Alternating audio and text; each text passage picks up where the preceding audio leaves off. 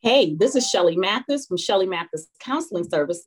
And if you have real life situations you want help with, you should listen to Now What? Real Talk with Nicole, with my very good friend, Nicole Goodman.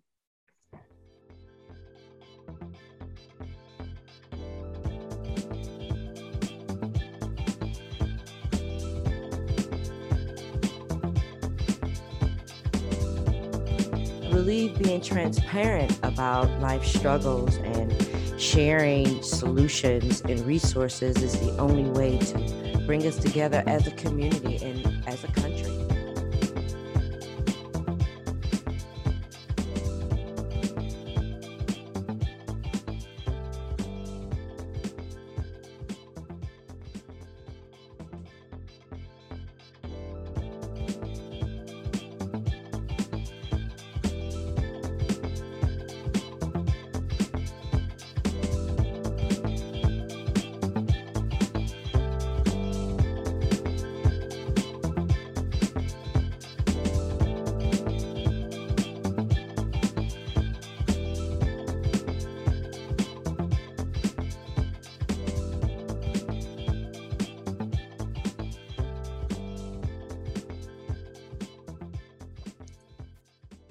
Welcome back to Now What? Real Talk with Nicole. This is your girl, Nicole Goodman.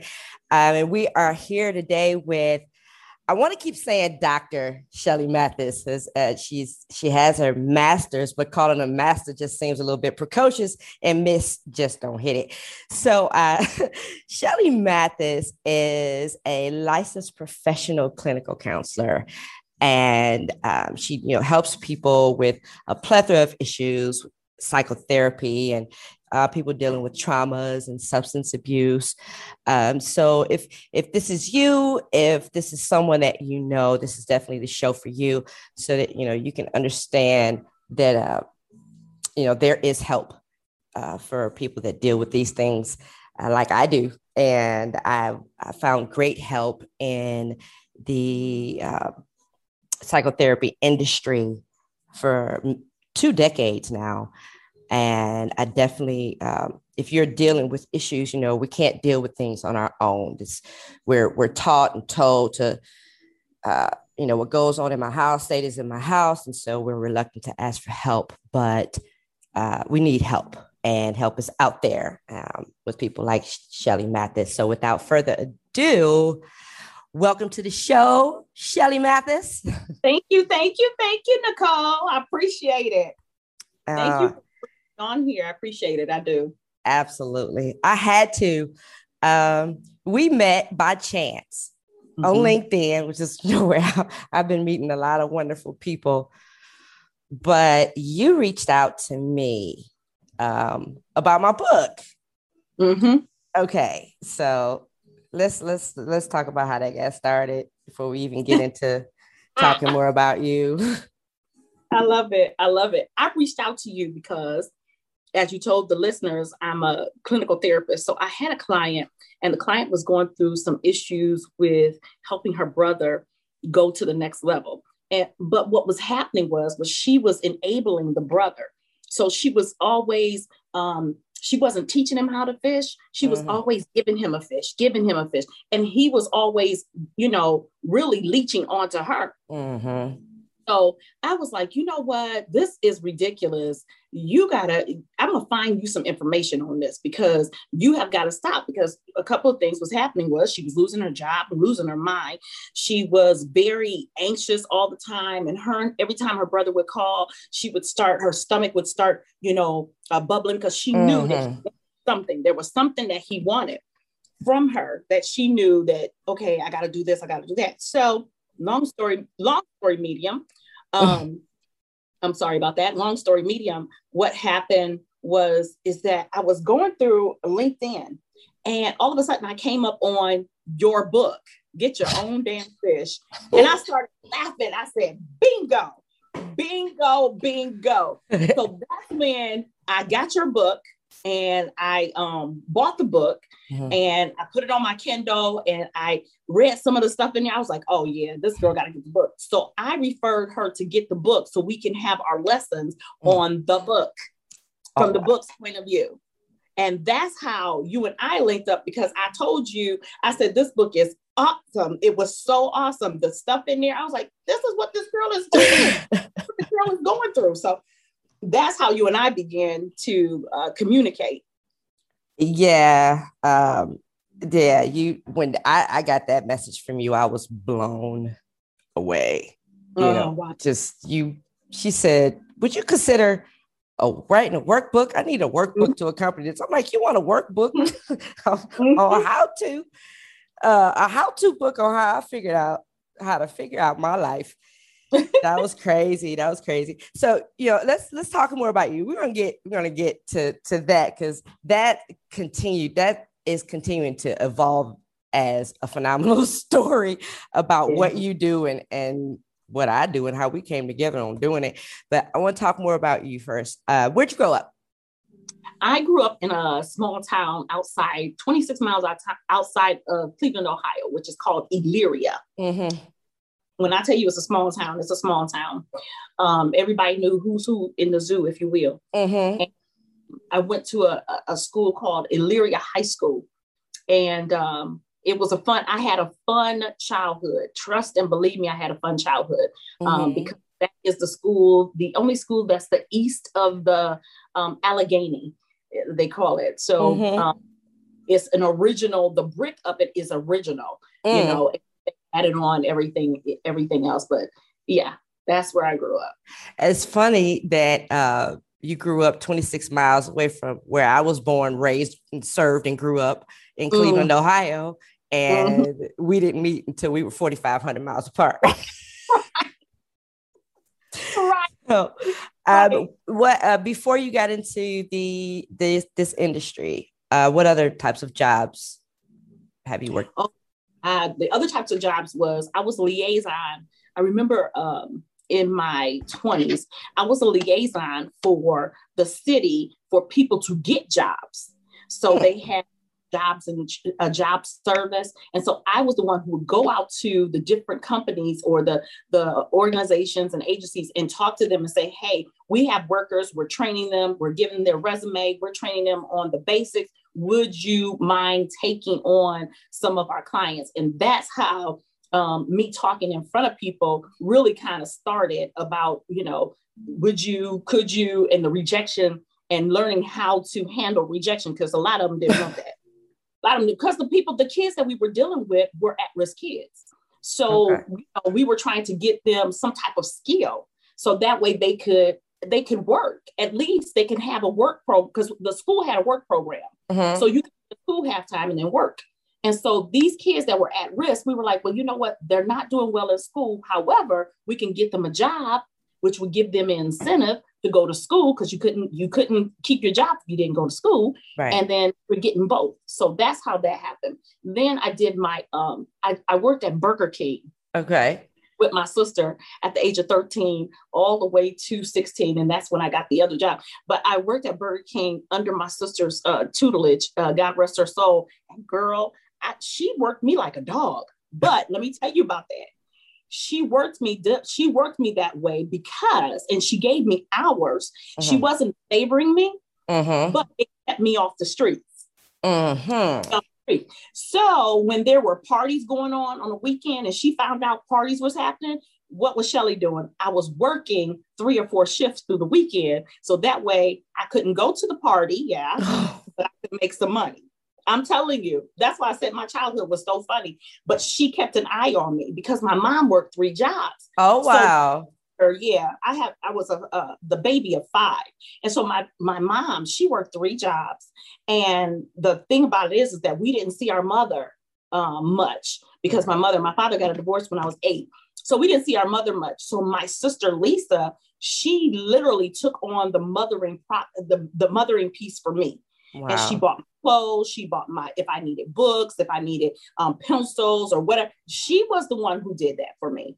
She taught me how to drive.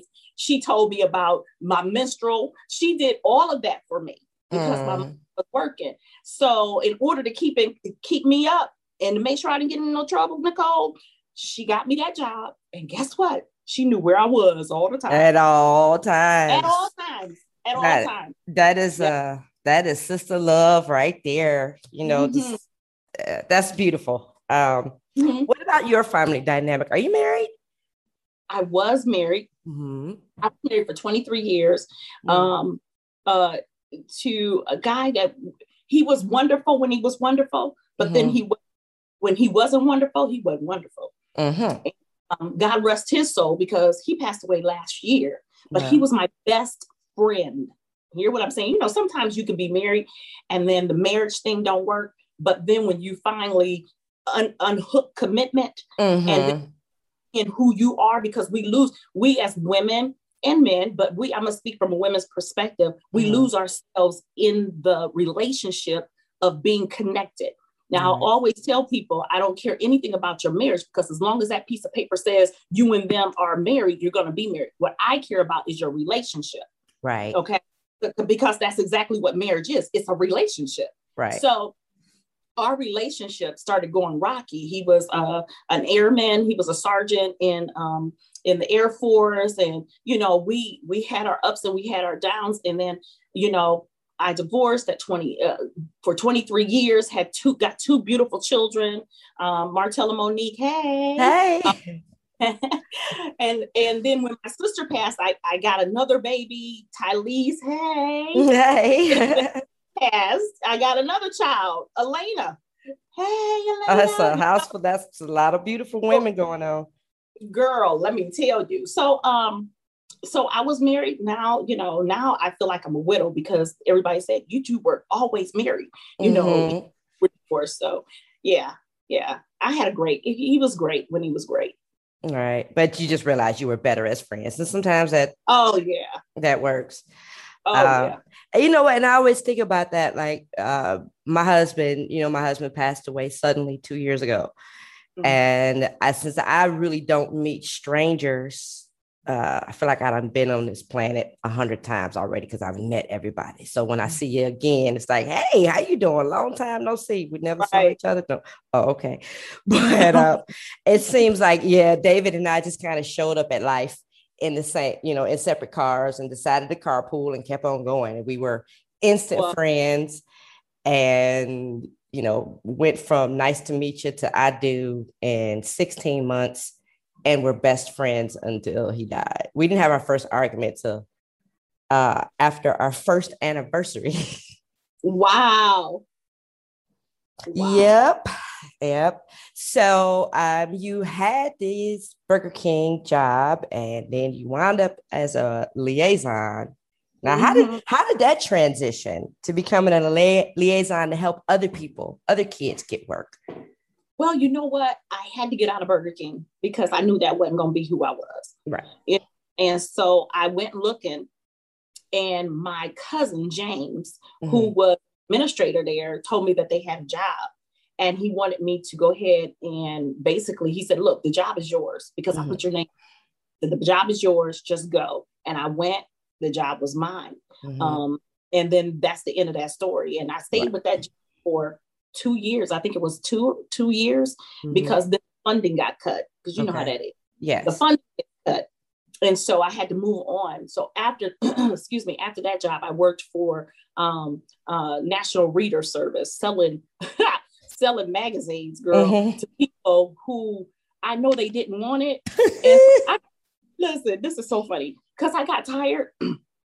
I remember going to that job and I worked like 6 months there, 6 or 7 months. And I knew this wasn't for me because even if the person said no, we had a sheet with rebuttals. And so, it didn't matter if they said they couldn't afford it. Go to the can't afford sheet. Overcoming objections. Girl, yes. And then they listen to you. Remember now, your people are listening to you while you're doing this. Nicole, I got so fed up. I said, these people don't want these books. So I remember a couple of them was like, no, we don't. And it's funny because you was down the street. That might have been me hanging up on you that one time. I'm sorry. It might have been. Girl, the one lady said, I don't want the book or da, da, da. I said, okay, you don't have to have it. And I understand this and that. Girl, immediately they called me after I hung up. This is the same day. Called me after I hung up and said, you can't do that. You know, you got to sell these books. You go to the rebuttal, blase. I said, okay. Girl, the next call came in. And the lady's like, you know what? I really can't afford it. This and that. I said, you know what? I know what you mean, because these books you could not cancel. They were for life. You could only change them, but you couldn't cancel. You hear what I said? Yeah. And I said, you know what? And this is what I said to the lady. I said, you know what? If I were you, I forgot. I was on, somebody else was listening. I said, if I were you, if we call you again, you hang up on them. And if they keep doing it, then you report them. Girl, they came out of the office on me. Now, they walked me out of the office, girl. They walked me out of that office. They was like, oh no, we can't have you. I was like, oh, cool. So after that job, my grandmother said, you need to go back to school. She said, you need to go back to school. And actually, she paid for my first year. She paid for my first year. So happy. She paid for the books. She paid for everything. Still didn't know what I wanted to do.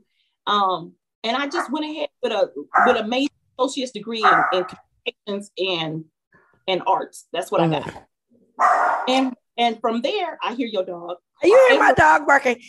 Hold on. Hold on a second.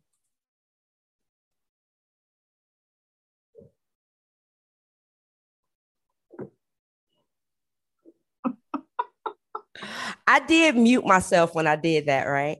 Yeah, you did. Okay, good. All right. All right. Yeah, see, what the listeners don't know is that this is a Zoom meeting. We are looking, we actually can see each other's face. And I know you just heard me yell at my caretaker, like, get these dogs out of here. So, but you know what I did notice, in this whole pattern is that you had family members that, helped to put you in positions. And, some people say, well, she had help and the plagiarism, this, that, and the other. But please notice that she may have been helped to put in these positions, but you was working. You got in the jobs and grinded. Oh, yeah. Absolutely. And what I had to do was, what people don't understand is, if an uncle or aunt or whoever gets you the job, it's up to you to keep it and maintain it. Absolutely. And all I needed was a door open. That's all I needed. I was like, just give me a door. Just give me a door. And that's all I want. And guess what? I got the door. You sure I did. And I went through it. And I did. And I worked hard. Right. I was there on time. I overworked. I made sure I did everything I was supposed to do, other than thinking that, oh, my uncle gave me this job, I ain't got to do nothing. No. Right. Right. So that is a huge difference between enabling and assisting. Like you were talking about your one of your clients that has a brother that every time he had his hand out and his mouth open like a bird, she'd feed him and help him, but he wasn't taking that and doing things on his own. You took full advantage of the assistance that you got, and not only, stood up to those positions, but made the person that helped you out proud to be able to say, well, yeah, I got her the job and she worked it. Right. So that's where Get Your Own Damn Fish came from. Oh, I love that. That's where the title came from, because I was kind of at a crossroads between those two situations. I got my jobs on my own. I started working for the city of Cleveland when I was 16, and then as a lifeguard. And then when the position for police officer came up, I took that and, ran with it. But I noticed that everybody was, oh, Nikki, help, Nikki, help, Nikki, help. But then when I got into multi-level marketing, and I'm like, well, here's something that we can all do together. And y'all know I make responsible decisions because, I was a cop and a lifeguard and I save lives for a living. So let's all work together. And it was, well, when you get on, then, or when you get rich, I said, you know what? From now, y'all get your own damn fish. I ain't giving y'all nothing. That's how that happened. So, and I promise you. It.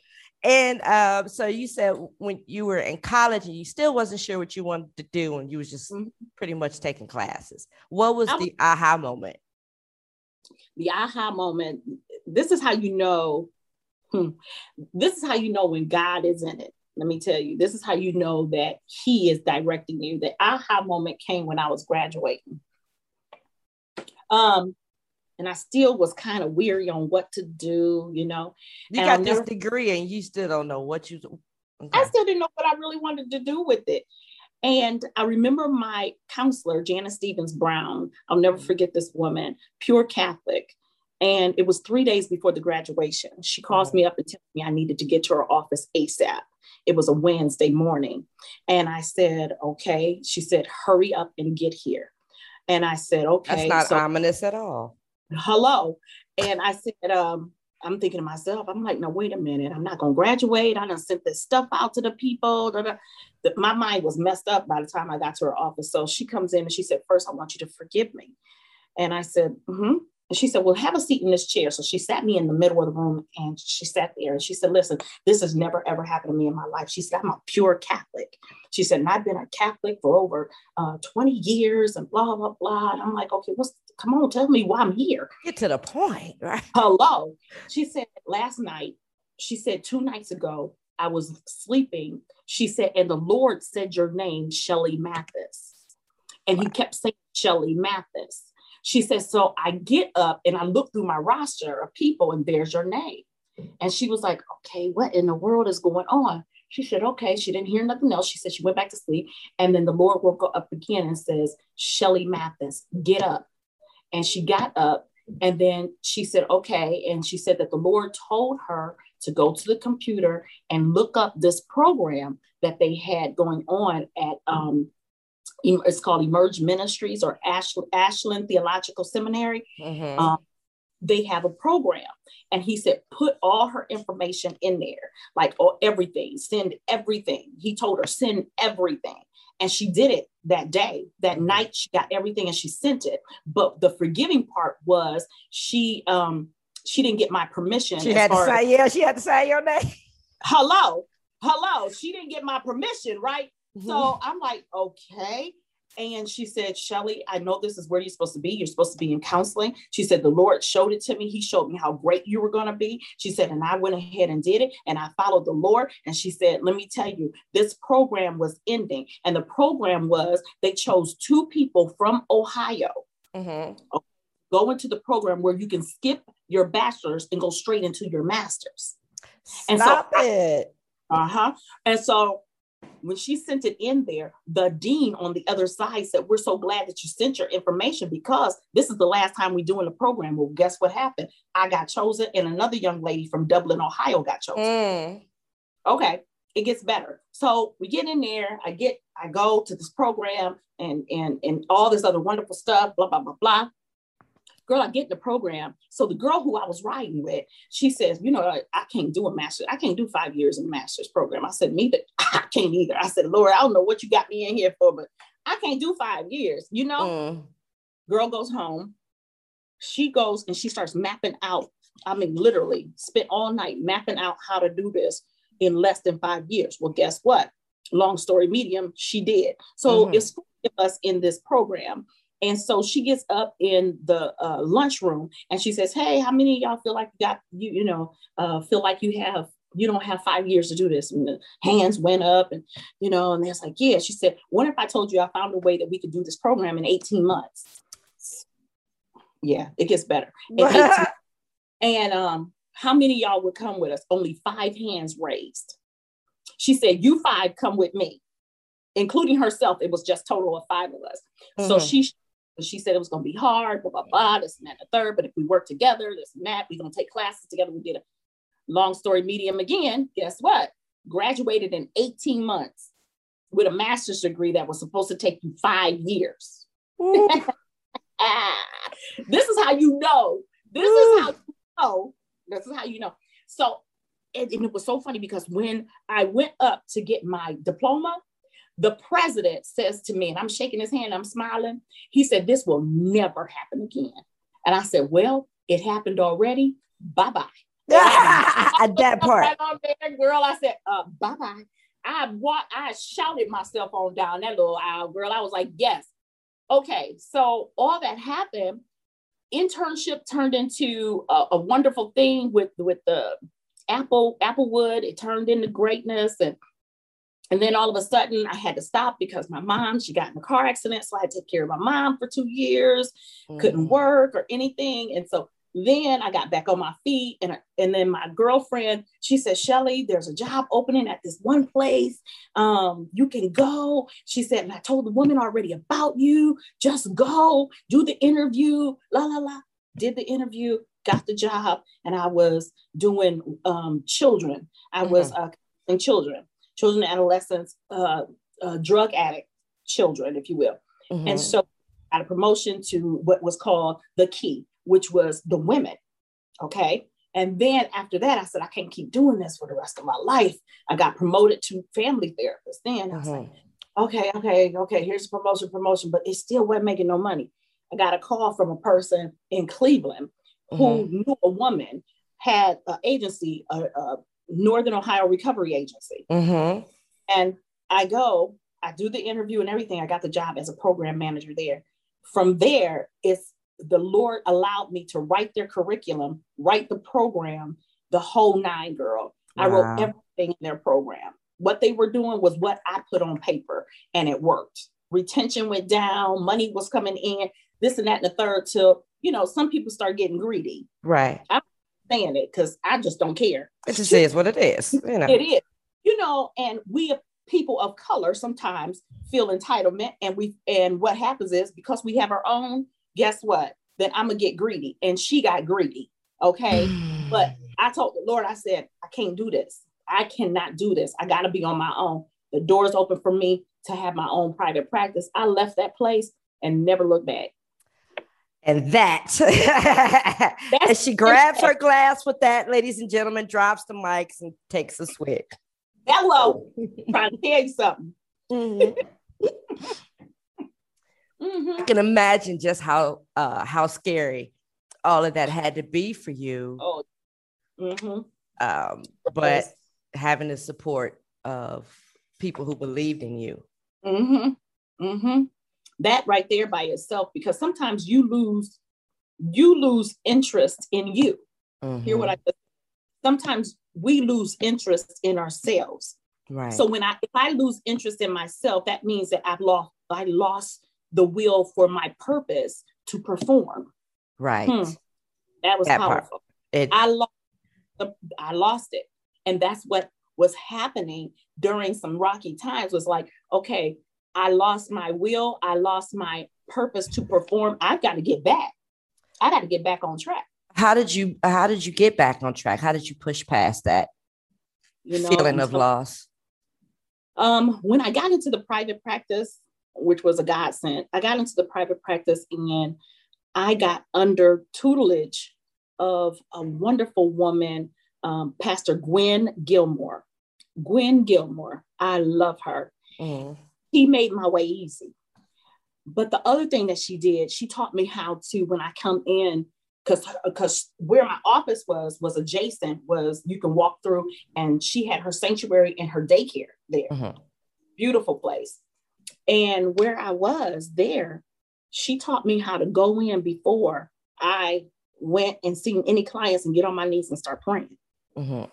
Pray for my days, pray for, open doors, pray for release, pray for different things. This was a woman who knew me, but really didn't know me. But I was under her tutelage, I think from 2013 to 2000. I think I was there for 6 years or something like that. Somewhere around 7 years, 5 years or something like that. I was under her tutelage, and she supported me. Times I needed to cry, times I thought that my family wasn't there. She was there for me. She was, when I couldn't pay the rent. Wow. For me, girl, listen. Wow. That's these relationships and mentorships that, I always talk about how important it is. And one of my philosophies is don't follow somebody who ain't following somebody, because they just making it up. And I'm sure you could sit down with Gwen and say, well, who are some of your mentors? And she'll be able to point out this person and that person and this person and that person that she probably still follows and still reads up on and still gives props to. Mm-hmm. She was a mathematical, I call Miss Gwen mathematical genius, because she was a dean of LCC for their math program. And this woman knew numbers up and down, but the other thing she knew was God. And she still knows them to this day. And she still keeps in contact with me. Her and her husband, they still figure out, okay, what you doing, how you doing, what's happening, what can we do? And she'll always ask me, what can I do for you? So even in your experience, you still reach out to your mentors. Absolutely. Absolutely. Mm-hmm. Absolutely. Put a pin in it, people. Mentorship is so important. Every time I have, when I was in multi-level marketing, and I've always gravitated towards the teacher or somebody in the room, mostly because as a kid, I would get beat up because I was a half white child in a Black neighborhood. So to get next to the teacher, you either had to be in trouble or the best student in the class. And so I don't like trouble. I don't like being scolded to this day. Let's talk about it. Let's figure out how we can compromise. But to get my protection, quote in air quotes on the radio, I would get my work done first and stay close to the teacher. So I followed that all the way through, through like multi-level marketing and stuff. And to this day, even though I'm not active in that area, I still have my Legal Shield websites, but everything some drop, I'm calling my mentors from them like, hey, and still asking for advice and still accepting more mentors, because I've been reaching out to you this entire time and writing the book. I've never written a workbook. Girl, that was fun. You did it. You did it. Man, we banged that out so fast. You know what shocked me beyond anything, Shell, is you didn't ask for a single revision. Everything when I sent you, I did the first chapter and I sent it to you just to make sure, okay, is this the right course? Is what you want? And she said, yep, keep going. Yep. And I was expecting something. And so I got to the end of the fourth chapter and I'm like, okay, well, I'm stuck on the last one. And you said, sounds good. Yep. Check in the Proverbs. Keep going. And I'm like, help. The help is you're doing good. Keep going. Yeah. And then I finished the book. You was like, I love it. Print it. Right. That was fun. Beautiful. It was beautiful. It's beautiful.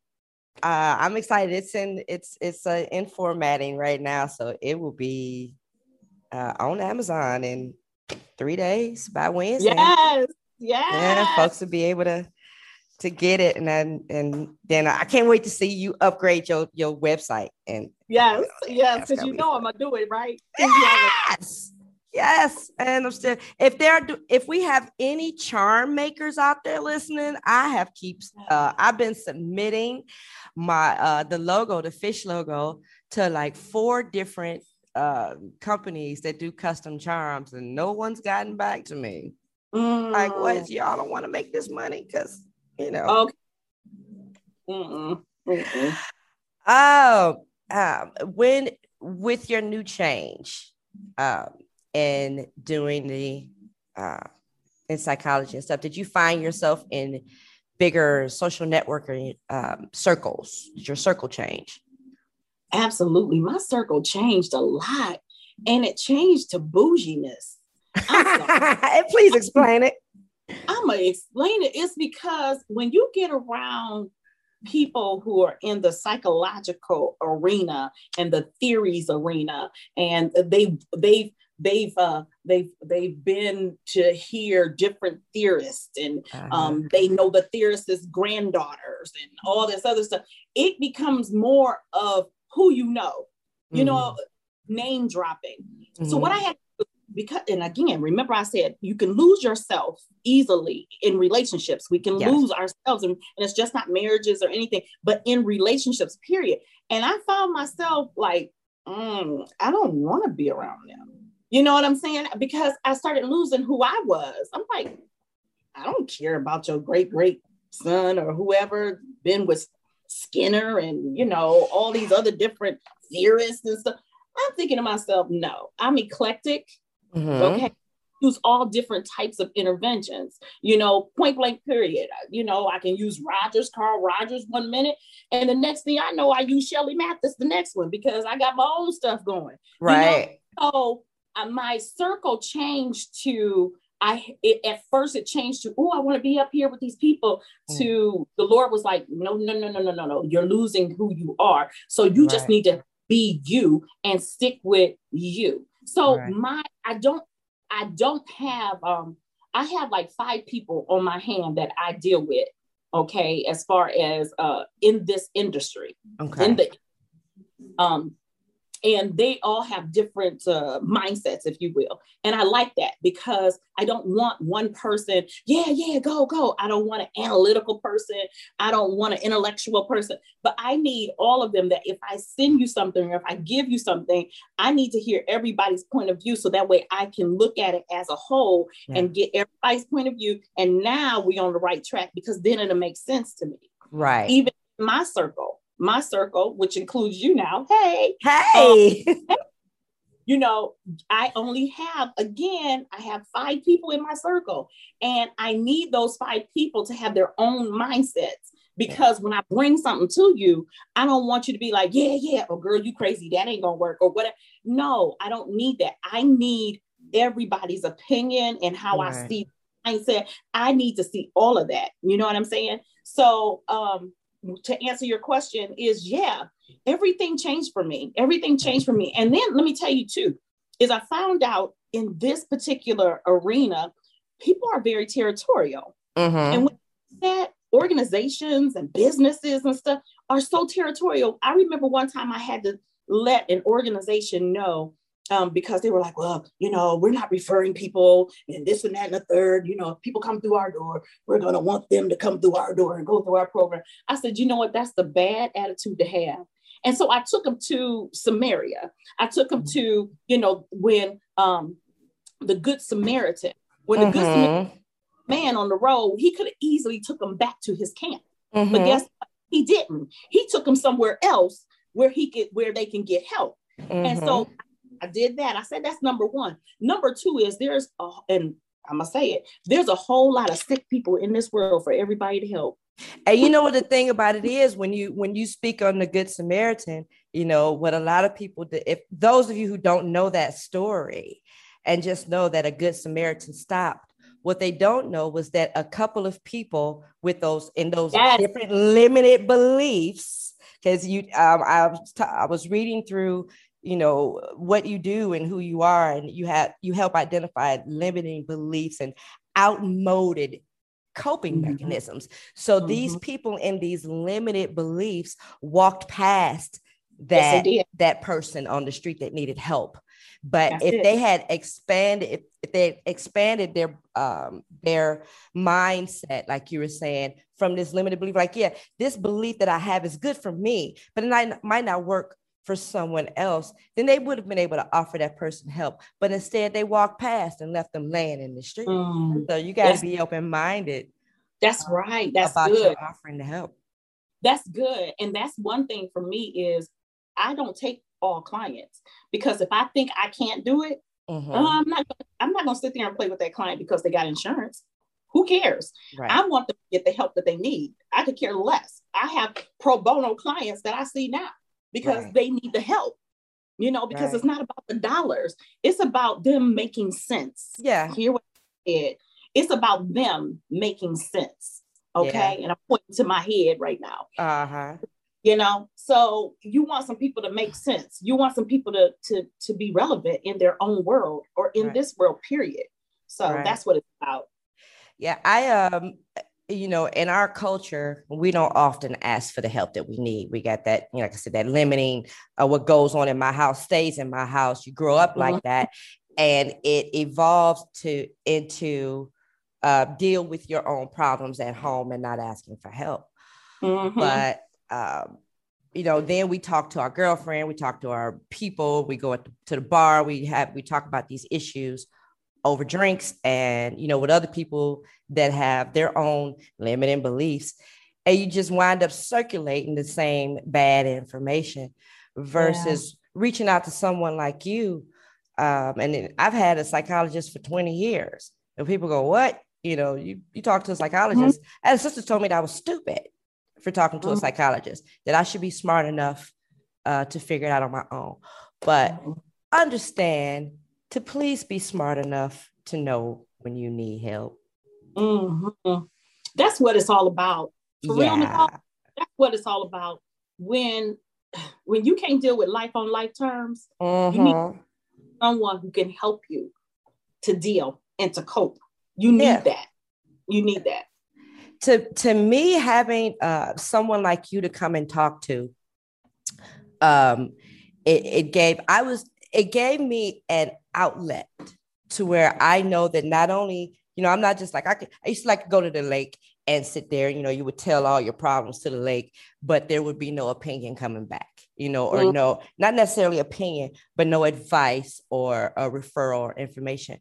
But when I had appointments with my psychologist, I knew that was somewhere that I could go, that I can get all of this crap off my chest and have have someone not analyze me, not judge me, not look at me like I'm crazy, but take that information and be able to process it to hear, to guide me to the help that I need. So maybe I needed a book. I remember about 15 years ago with the psychologist that I had, I was having this woe is me moment. Like, I grew up in this crazy household with my mom that was a prostitute and drugs and kids picking on the little yellow girl and putting gum in my hair. And well, if I had been born to somebody that had, that could nurture all this other good stuff. And he said, he referred me to a book called Tuesdays with Morrie.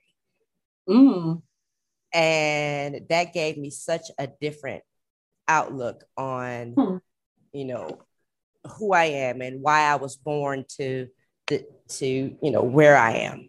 Had I been born to somebody that had the money to do that, to do whatever it was that I needed done, I may not have had the wherewithal to push through certain situations. To be able to get to the point to today, I'm able to write a book and write a workbook to tell people how to get through their situations. So it's we just had to have a moment. So you got to think about that. That's a Hebrew word called Selah, means pause and heavily think about that. So that was a Selah moment, I agree. So what are some of the techniques that you use to help people break through their limiting coping mechanisms? I think the best technique that I do use is meeting the client where they're at. A lot of times we sit in our chairs as psychologists, psychiatrists, clinical counselors, social workers, and they're looking at us to have all the answers. And some people feel like they do when they sit in that chair and that other person's there. And I like to meet the client where they're at. If they're talking about, they're not eating, they can't eat because they don't have any money, they don't have hardly no clothes, their kids. I'm not going to sit here and give you cognitive behavioral therapy on that. What I'm going to do is look up some resources that's going to help you to fish, if you will. How about that? How about that? How about that? I'm going to help you to get those resources. But some of the things that I do cognitive behavioral therapy is the number one that I do. I love it. I love it. I love it because there's a proverb in the Bible that says, whatsoever a man thinketh, so is he. So it's whatever you're thinking. Thoughts become things. Yeah, thoughts become things. Oh, what we think about, we bring about. So it's a wonderful philosophy because whether you're spiritual or whether you're ethereal, where you're connected with the earth and the universe, it's the same philosophy. What you think about, you bring about your mindset. I like that. And so I do that. I do, solution focused therapies. I do, what's the solution focused therapy? solution focus is when you let that client think back on some of the things that has happened to them, and we come up with certain solutions that now we can actually use. So sometimes they go back into their childhood, or they go back into their teenager, or they go back to 3 or 4 months ago and figure out what happened, why they lost a job. And it could be because of the way that they were thinking. So now you see how CBT comes into play with that. Motivational interviewing, I do that on my kids all the time. That's been, right. I know that's so wrong, but it's so right. Even with motivational interviewing, you know, you can look at stages of change with people and where they're at. But with that, motivational interviewing allows the person to seek out the answer for themselves. That you're not giving them the fish, if you will, but they're seeking out how to fish their own self. Amen. Hallelujah. Right. And so that's one. Let's see, for criminals or criminal thinking minds, I do what is called reality therapy. And reality therapy is exactly that. You just came out of jail. You about to go back in. If you don't stop this, this and that and the third. So, oh my God, I do to take that deeper look into themselves at what their own patterns are and what it is that they're thinking about that keeps bringing about the same situation. Exactly. Because it's a cycle that makes you go psycho. Okay. That part.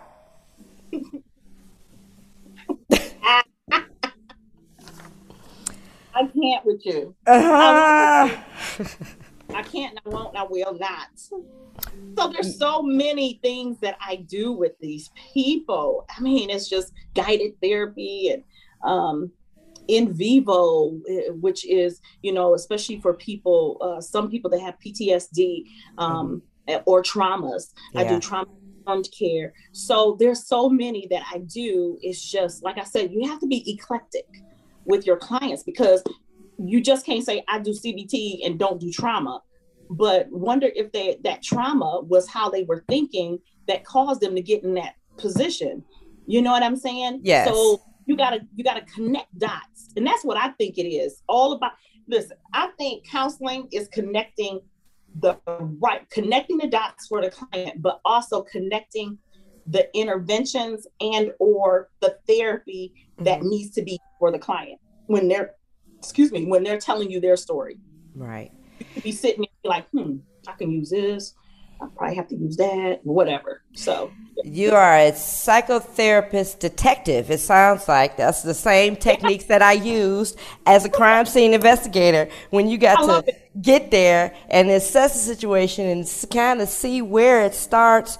Okay, well, yeah, I see the damage over here, but let's back up to see where it started, to try to find the evidence.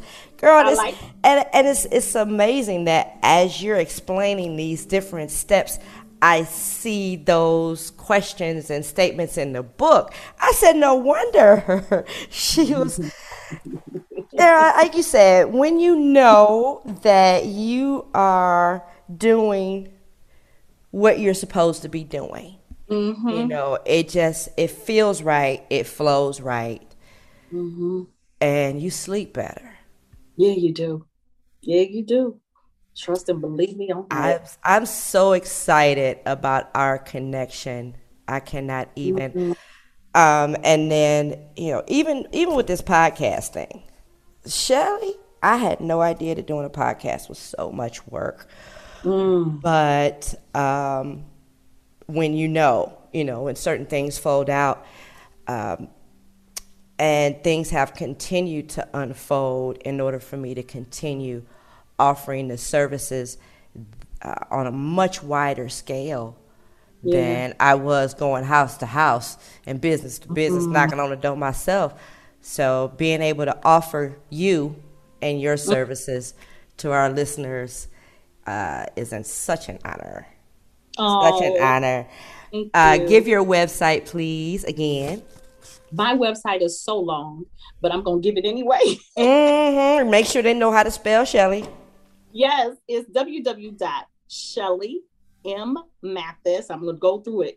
SMCSministries.org. So Shelly is spelled SHELLEMMATHIS. M as in Mary, another M, ATHIS Ministries.com. And I love it that long because if you really want it, then guess what? You'll You seek it can out. come and get it. Yeah, I've heard so many people tell me, you need to shorten that. No, I don't. I'm going to keep it just like that. And you know what? Here's the upswing about technology today. I just put Shelly Mathis in Google, and Uncle Google popped up with all those links. So, to help you all find her, because she's also on LinkedIn, which is how we met, and there's, great ways to connect with her there. There's Shelly Mathis Ministries. There, you had a phenomenal write-up in, was it Psychotherapy Today or Psychologist Today? You can find you are also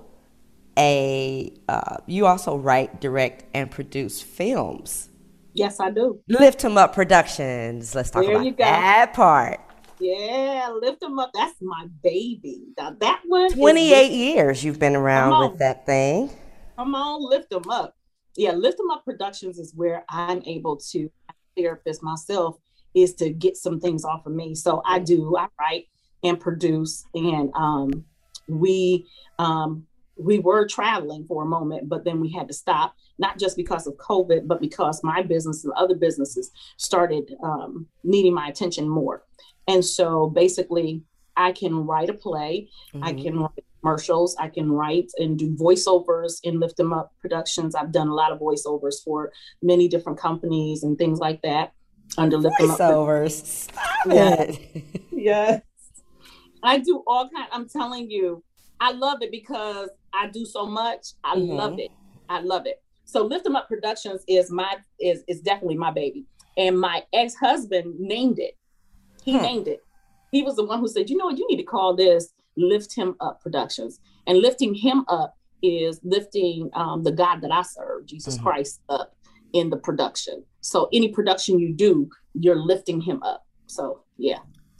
I also found that you counsel and mentor all the way up to NFL and NBA and college athletes. Now, you just spoke about some pro bono stuff, which, for those of you who don't know what that means, it means free. You have some people that you help because that's who you are, and all the way up to professional NFL and NBA I do. athletes. So wherever you are, in that scale, as our listener, you can reach out to Shell and say, hey, this is who I am. I need help. And I just got named mental health hero by Kevin Love. I can definitely attest to that. You are definitely a hero. I loved it. I was Kevin Love. I was like, wow, thank you. So yeah, that was such an honor. Such an honor. Such an honor. So I just thanked Kevin Love he's one of the NBA basketball players for Cavaliers. Yeah. I'm sorry, I know who he is. Some people may not know who he is. I thought about it. I need to tell other people who this man is. Yes, K Love, not K Hart. That's a different Kevin. It's K Love. A lot taller, a little thinner, a lot lighter. Look, K Hart needs to see me too. So don't. Nah, you ain't go. Not with you today. Talking smack. That's my job. That's. Okay. So, you've talked about how a lot of your connections led to some great moments of success. You've had some great wins. Tell us about some big losses that you've had to push through and how you got through those.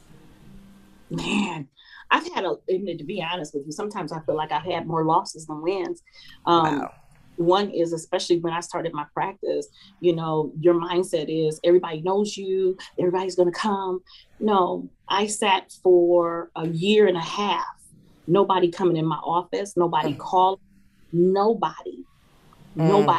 I got depressed until one of my colleagues called me and she said, listen, God, and that's why I said you surround yourself with some good people. She said, God told me to tell you to get up, because I stopped going to work. I stopped going. And she said to get up, get dressed like you got a client every single day. And that's what he wants you to do. And I got up and got dressed every single day. And it was like oh my God. It was so like, come on. It's daunting. You know, just call me. And then I had to go to meetings and I didn't even want to sit at the table around these people. I'm like, dang, I don't want to do that. So that for a year and a half, my flow wasn't flowing. In that arena, with a lot of things that was happening. Even I had got hooked up with an individual and found out that she was stealing money from me, even practice. And I was like, man, I ain't got no money as it is, but stuff wasn't adding up right. And I'm like, I'm not stupid. So I had some serious downfalls going through there. And when the Lord started opening up those doors for me, it was a trickle effect. It wasn't no pour. It wasn't a pour. Trust and believe me, it wasn't a pour. It was one at a time, and one here and one there. And I was like, okay, I had enough. I think the other part too is that I still had children to take care of. Yes. So my biggest thing was I was missing out on some events that they were having at school. Because I was trying to make this work. Because in my mind, I said, if I can get this working, then the kids wouldn't have to worry about nothing. Right? No, it didn't work that way. I couldn't be at two places at one time. So some things I wasn't able to go to, and my mother had to sit in for me. I had to have my sister or my mother sit in for me for my children. Right. So I've had people call me some mean names. And make it seem like you're not relevant because they know you. You understand what I'm saying? I do. And some of those people were church folk, and I call them church folk, not kingdom folk, but church folk. And church folk, some of them wasn't even recognizing that I was a licensed therapist, that I went to school for this, that here I am. You know what I'm saying? They wouldn't even acknowledge it. That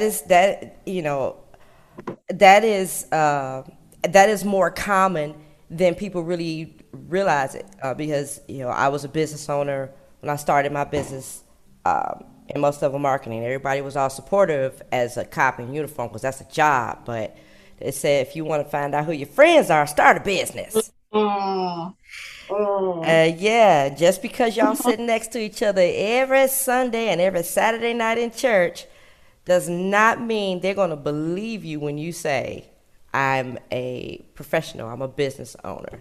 Not at all. And that was something that hurt me, because they would, in church, people would stand up and talk about mental health and stuff like that that had no kind of background in it. And here I am sitting in the congregation like, am I chopped liver? You know what I'm saying? I would look around, I'd tell my kids, and I'm like, we be sitting there and they like, what is going on? How come they ain't mentioning you? Because at that, and they probably still don't see that I'm relevant, but I am relevant. You know what I'm saying? I'm relevant to those that I need to be relevant to. And that makes me different than other folk, because you look for people in your spiritual life to support you the more. But honey, it's almost like that one saying that Sinatra said, if I can make it in New York, I can make it anywhere. If you can make it through church folk, you can make it through anything. That part. And it's just, that's why I say, like, this is definitely the right place for me, being in this podcast situation, being able to bring situations like this to the world, because these real experiences, man, like, I didn't get married till I was 42. Now, like I said, I've been working for the city, saving lives since I was 16. Please, for those who have been lifeguards, no lifeguards, please do not take that title lightly. It really is a lifeguard, and people put their 8-year-old children's life in your hands in 1 million gallons of water and expect for them to come home. So from the age of 16, I worked for the city, and then, I was a first responder as a street cop, And then I was a traffic cop for 3 of those years. And then I was a crime scene investigator, putting together homicide cases and rape cases. And I testified in 2 capital murder trials. And they saw me all over TV and all this other stuff. And then when I got married, oh, he too young. He just wants you for your money. He look gay. He was gay.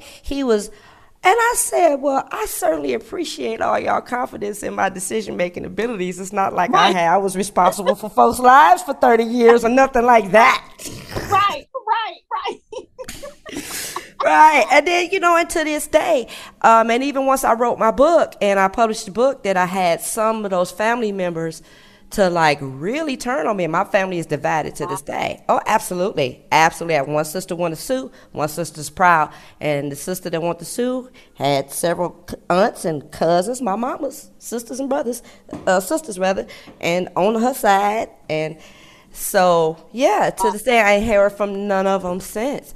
But one thing that I had to reflect on is the people that came with you where you are not necessarily fit to go with you where you going. Where you going. So I had to draw a line through that page in my book where I wrote that I was going to take care of all of these aunts and cousins and stuff like that. Yeah, we did when I get to where I'm going. So that's all. But you got to be ready to cut some folks loose. You got to. You cannot take them with you. And that's something that I had to, when you talk about a downfall, that's something I had to learn, but not only learn, but that's something I had to practice. Because it's too easy to go back to. It's too easy to go back to saying, well, I give them another shot. Well, I do this. No. When God says cut them off, he meant cut. Done. You're done. You're done. When people show you who they are, believe them. Believe them. Yeah. Give us a glimpse into your daily routine. You said you had to change some stuff, and you mentioned getting up and going to work. Now, you work from home. Were you working from home then when you first started your business? No. How long before you transitioned? Say that again. How long until you transitioned to work from home?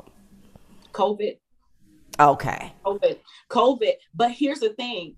If I had my one girl, Shantae Break, hey girl, I kept telling her I wanted to do working from home years ago before this COVID. And this is where we're going. Technology is going to catch up where people can either have a choice of whether to see you or just do this, what we're doing. And when I transitioned work from home, it was easy for me. But I did lose clients because some of the clients didn't have I lost over 22 clients. I counted 22. And then when you add that money up, it was over $40-something thousand lost in a month. Ow. Yeah. So a lot of people didn't have the technology. They don't have smartphones. They were still doing Obama phones. I have clients that, were still doing Obama phones and still, it is what it is. So I lost a lot of clients. So that's my transition. I transitioned with COVID. Okay. Yeah. A lot of us did. Seemed like I was on my way out here anyway because of the loss of my husband. And, dealing with my PTSD and anxiety, I said, I'm going to live in paradise, in heaven, on this earth before, heaven lasts always. No, let's start it now then. And then 3-4 months in, all of a sudden, the world fell out and I'm working from home. Yeah. So now with the transition, networking tips. How do you get to meet new people now? Well, there's so much that is going on online, and they're doing a lot of trainings and stuff online. They're doing a lot of Zoom calls and things of that sort. So for me, I'm still looking at trainings. I still do trainings all the time, do my CEUs, and I'm able to connect with other people, not just in Ohio, but around the world. So that's a good networking. To me, I think that is like so powerful now because they give you tips. They give you so much. You're able to get so much from these people now. because beforehand, think about it. Beforehand, when you did your trainings, you had to go to the place, the institution. Okay. That institution could have been Raleigh, North Carolina, or Tennessee to get this stuff. Now you ain't got to do that. Click on a button and you're in. And that's what people aren't seeing too. Guess what? I don't have to pay for a plane ticket to get to Texas now. All I got to do is just pay money and I'm in Texas. True that. You know what I'm saying? So my networking is even better now than it has been because I'm not, watch this, because I'm not just networking with the people that are around me in my neighborhood now. Right. Now I'm able to think outside the box and deal with people outside the box of my neighborhood. Because remember, think about that. Because remember, like I said, the trainings, you would try to get trainings that was in your neighborhood. You know, the furthest you go is Akron. Then you go your budget. Then you know. Then you gotta. Then you gotta clear your schedule. Yeah. And see, now you don't have to do that. And now it helps me to be a well-rounded person because now I'm like, oh, okay, let me get that number. I'll get on the chat and say, hey, can I talk to you for a minute or see how you doing? Friend me on LinkedIn. So, yeah. And that that's words wise there. If y'all have any sense at all, friend her on LinkedIn. Shell, Shelle Mathis, Mathis on LinkedIn. And there will also be a link on the website on my blog talk platform to your.com. Shelle M. Mathis, Elemental P LLC, How Y'all Doing Ministries.com. This is super long. Okay, real quick, now that you are in the home, give us a glimpse of your daily routine, and do you have a pump-up song? Oh, wow. Okay, daily routine. My pump-up songs are I have an array of people, like Fred and Isaiah Templeton. I have Kevin Gatlin and all these different ones. But my main person that gets me going, my main one is Fred. Now, when I said I was gonna marry me some Fred Hammond, daggone. But he gets me going. That right there, that man gets me going.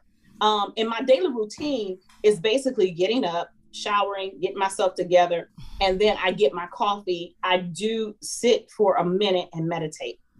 And if I'm not doing that, then I'm on the prayer line with my Apostle Mirthline Sampson, every morning on Monday, Wednesdays, and Fridays, and every evening for 7 days out the week.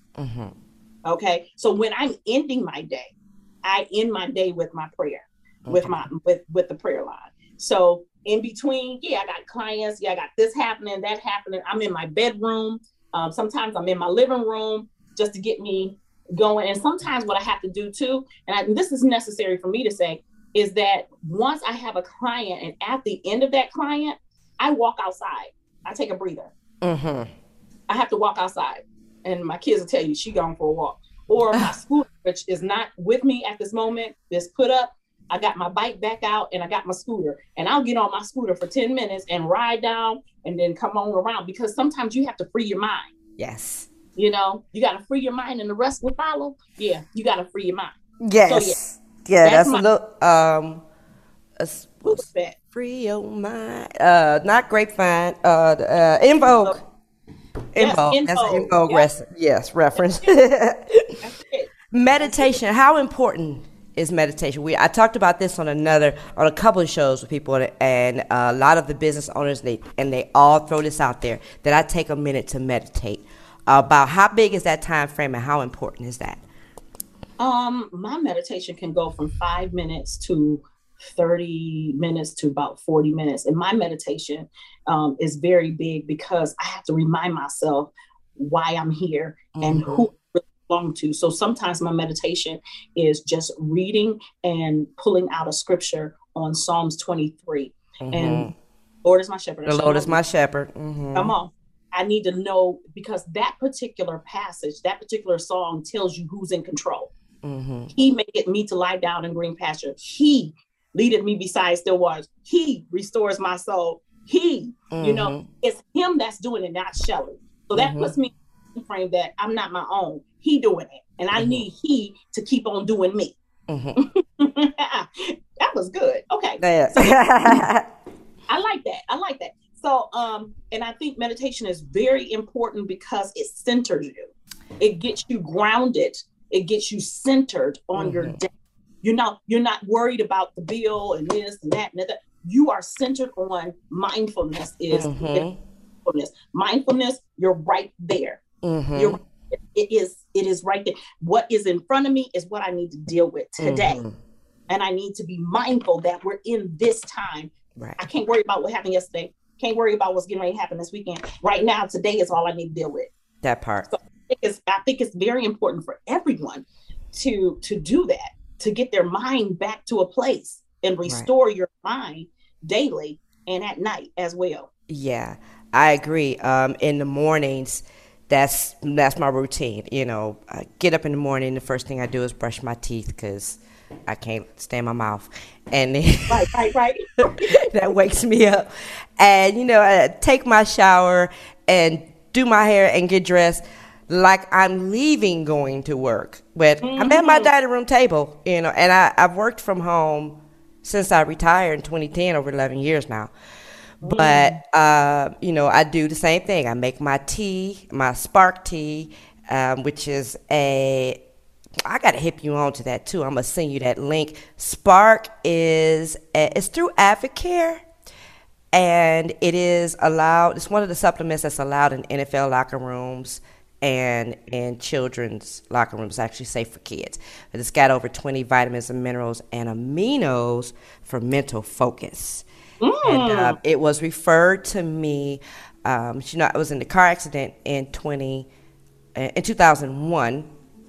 And put my head through the windshield. I actually lost my memory for 2 years. I don't know if I told you about that. No, you did. Yes, and even though I did go back to work after that as a crime scene investigator, police work is protocol. It's 1, 2, 3 ABC, and it varies with how you approach it, but there's still that protocol. I had issues with dealing with life at home, because life at home you have to make up. And so, because I was so dead focused as a crime scene investigator to prove that I can still do the job, like you said, I overachieved and wound up, becoming the best at, they were going to call Detective Jennings. Okay, I was just trying to be good, and y'all telling me I'm the best. All right. But so that meditation helped, and then when I met my late husband, David, he was very big into organics and was vegan and stuff like that. And he recommended that Spark. By the third day, I was remembering lost appointments and focus. And I have been drinking 2 cups a day just about ever since. So I will send you the link. And for my listeners, it is on the Follow Black Dollars website. Y'all will find that there. So, okay. But in the mornings, I start with my tea, and I walk out in the garden and in my yard and remember that I am here. Okay, today is my day. I live here in Hawaii. Whatever happened yesterday, I am here. Whatever's going to happen later on today, I'll get to. But right now, I am here, and then I also take a minute to meditate on what I would love for my life to evolve into, what my ideal and perfect life. Because, like you said, what you think about, you bring about.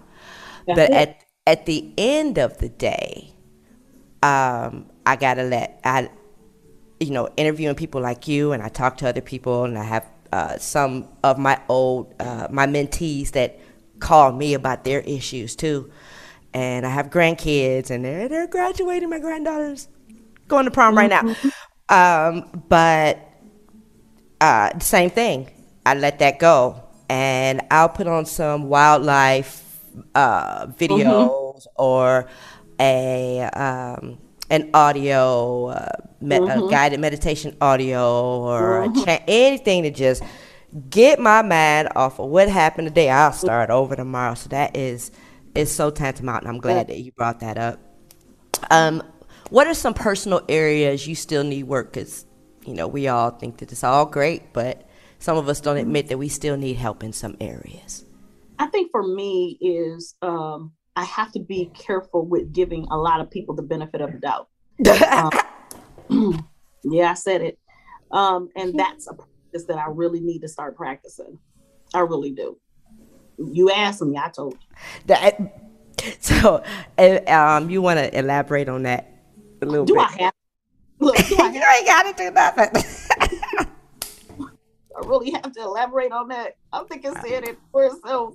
You know, you thinking that this person or this individual or whomever is going to do what they say they're going to do. Say what they do what they say. Girl, okay, and then they don't do it. But then you the dummy to keep giving them the benefit of the doubt that, okay, let's give them another shot. And I'm wasting time. So for me, I need to work on that. I really need to work on letting that go. Once you didn't do it, I need to be like, see you. On believing that person when they tried to show you and who they was. Hello, girl. Okay, I'm gonna drink. Okay, and let's moving right along. So, okay, just for fun, we're gonna go ahead and wrap it up. But just for fun, is the current position, your current occupation, what you thought you would be doing as a kid? No, not at all. What'd you think you'd be doing? Being a teacher. Being a teacher. And I'm somewhat in that frame. I used to come home because I loved school. And I used to come home at 5 and 6 years old and set my school up upstairs. And I would teach, again, what the teacher has taught me. And I would teach them my homework. And I'd have my make-believe people. And I knew right then and there, when I started growing up, because I still kept that mentality of teaching, I knew right then and there I was going to be teaching. And I think I thought I was going to be a teacher. Right. But the teaching is helping people to get out of their limited beliefs, teaching them how to.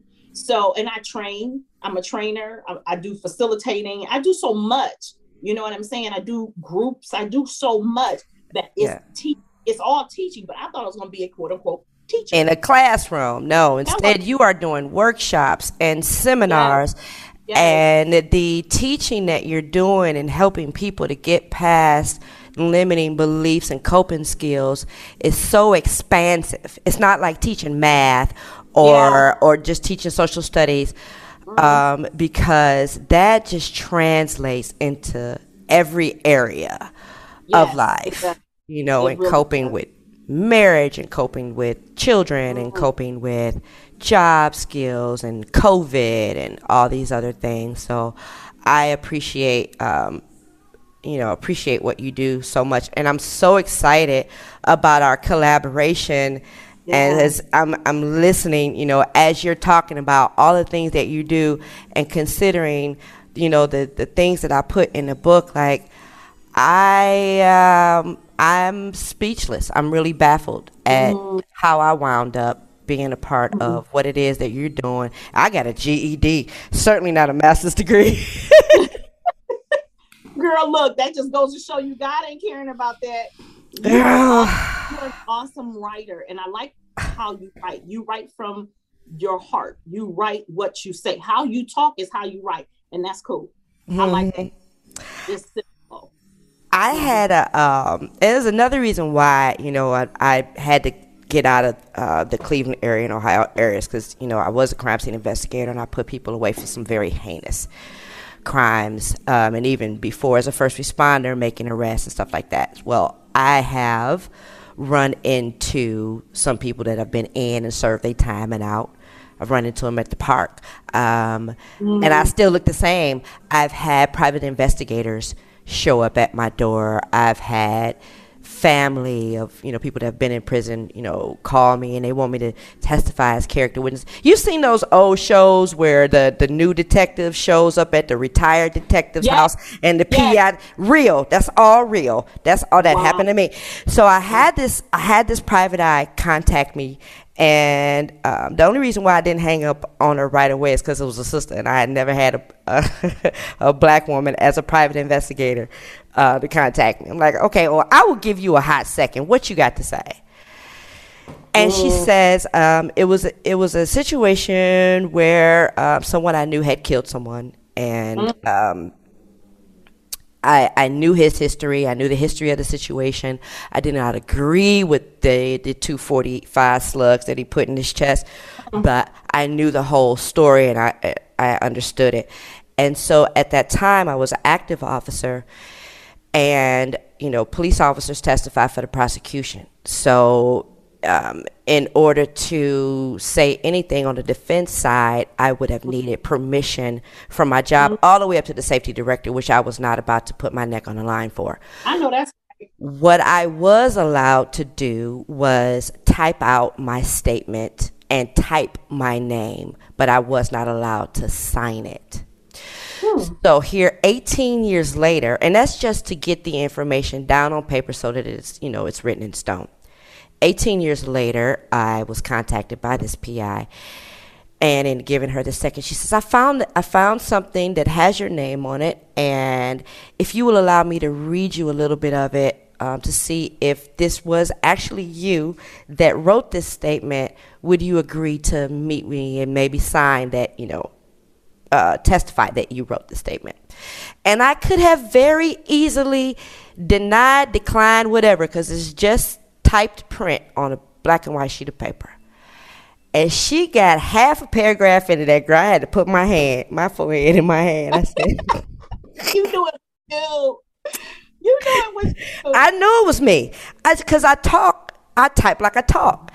And, understand that as a crime scene investigator, you have to be able to put on paper, because like say, long after I'm dead, new evidence comes up in a case. They have to be able to pull my reports, pull my evidence, and reconstruct a crime scene based on my report.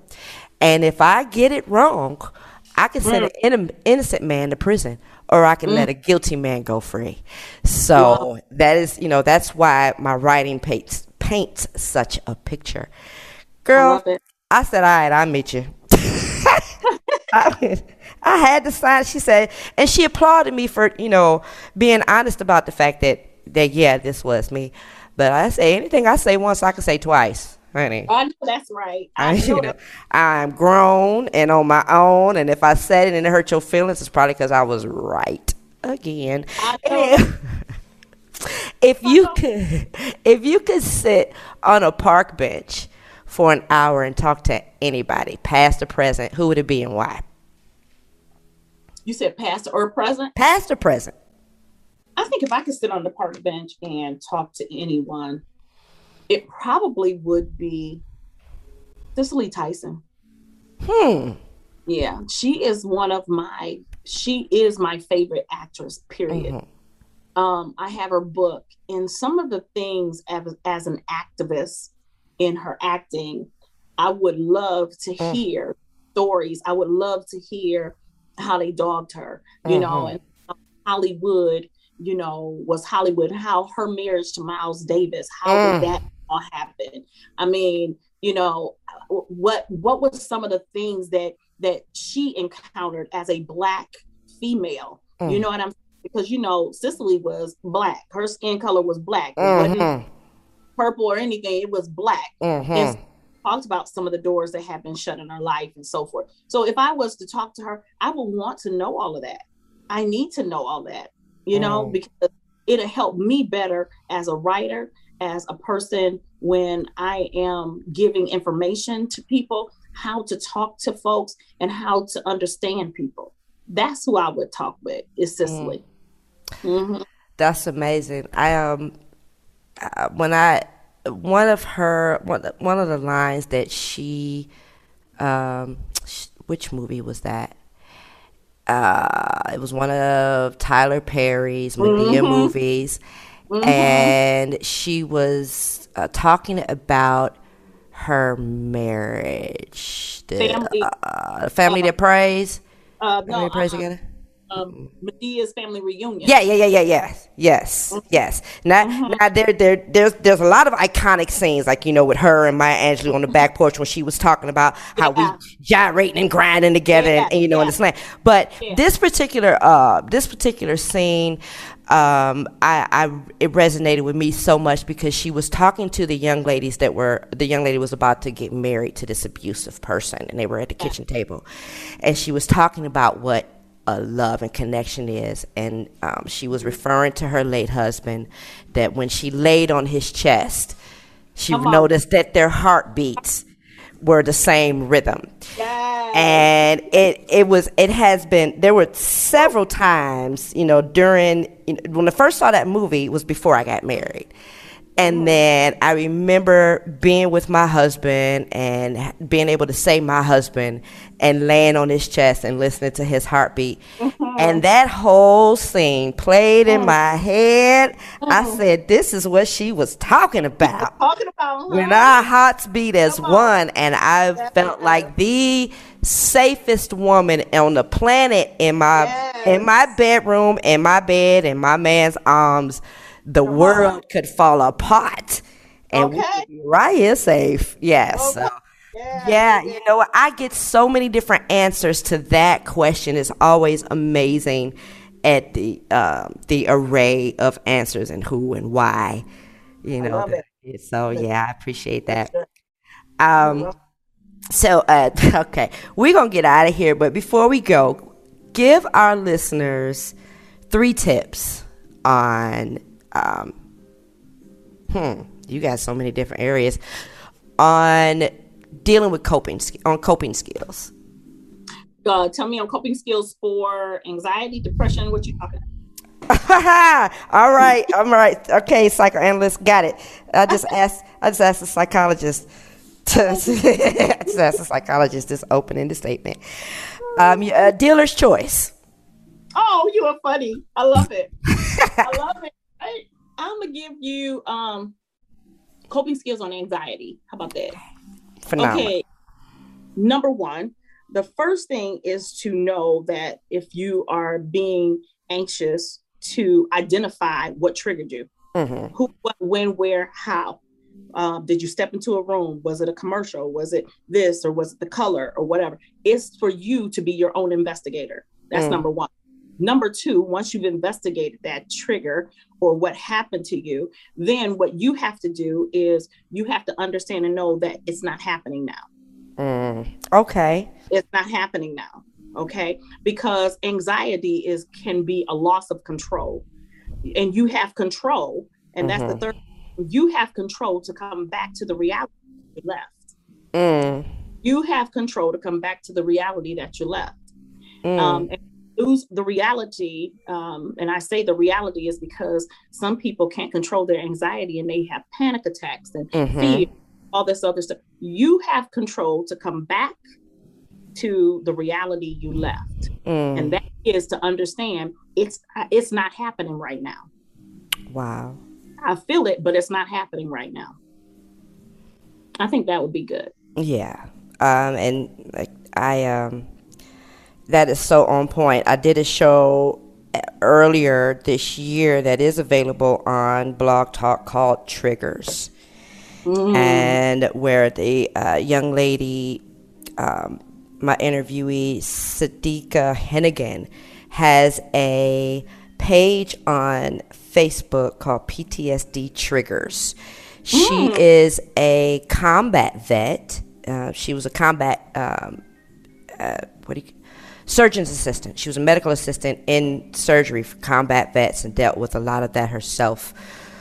So she has that page available.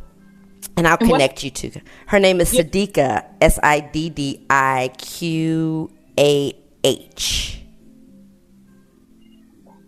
Okay. Hennigan. PTSD Nation on Facebook. Okay. She talks about triggers, and that is so valuable to understand that what triggered you, and understand that it is not happening right now. Mm-hmm. Thank you so much, Shelly. I appreciate you so much coming on the show. And folks can find you on LinkedIn. Super easy. Put Shell Mathis in Auntie Google, and she'll tell you all about how to get in contact with Shell, and the workbook, How to Get Your Own Damn Fish. I know that's right. Will be available on Amazon in a few days, but it is a workbook that yes, you can use on your own, but to help you get through those steps, you really need to have someone, go through those modules with you. And that is what Shell offers. And then there will be the incentives. We are getting that charm. I'm looking to get them in either white gold, sterling silver. Some special folks might get a platinum one. We'll see, how that goes. Yeah. So, we are definitely looking for some areas to get that charm made. So I thank you. I love you. I love you so much, girl. Thank you so much for having me on your show. It is wonderful. And kudos to you for all the work that you're doing. And God is going to open up more doors for you to do the work. So I'm excited. Open it up. All right. I am so. Okay. I will talk to you later, and we'll see you guys on our next episode of Now What? Real Talk with Nicole. Every day in every way, we are getting better and better. Peace and love.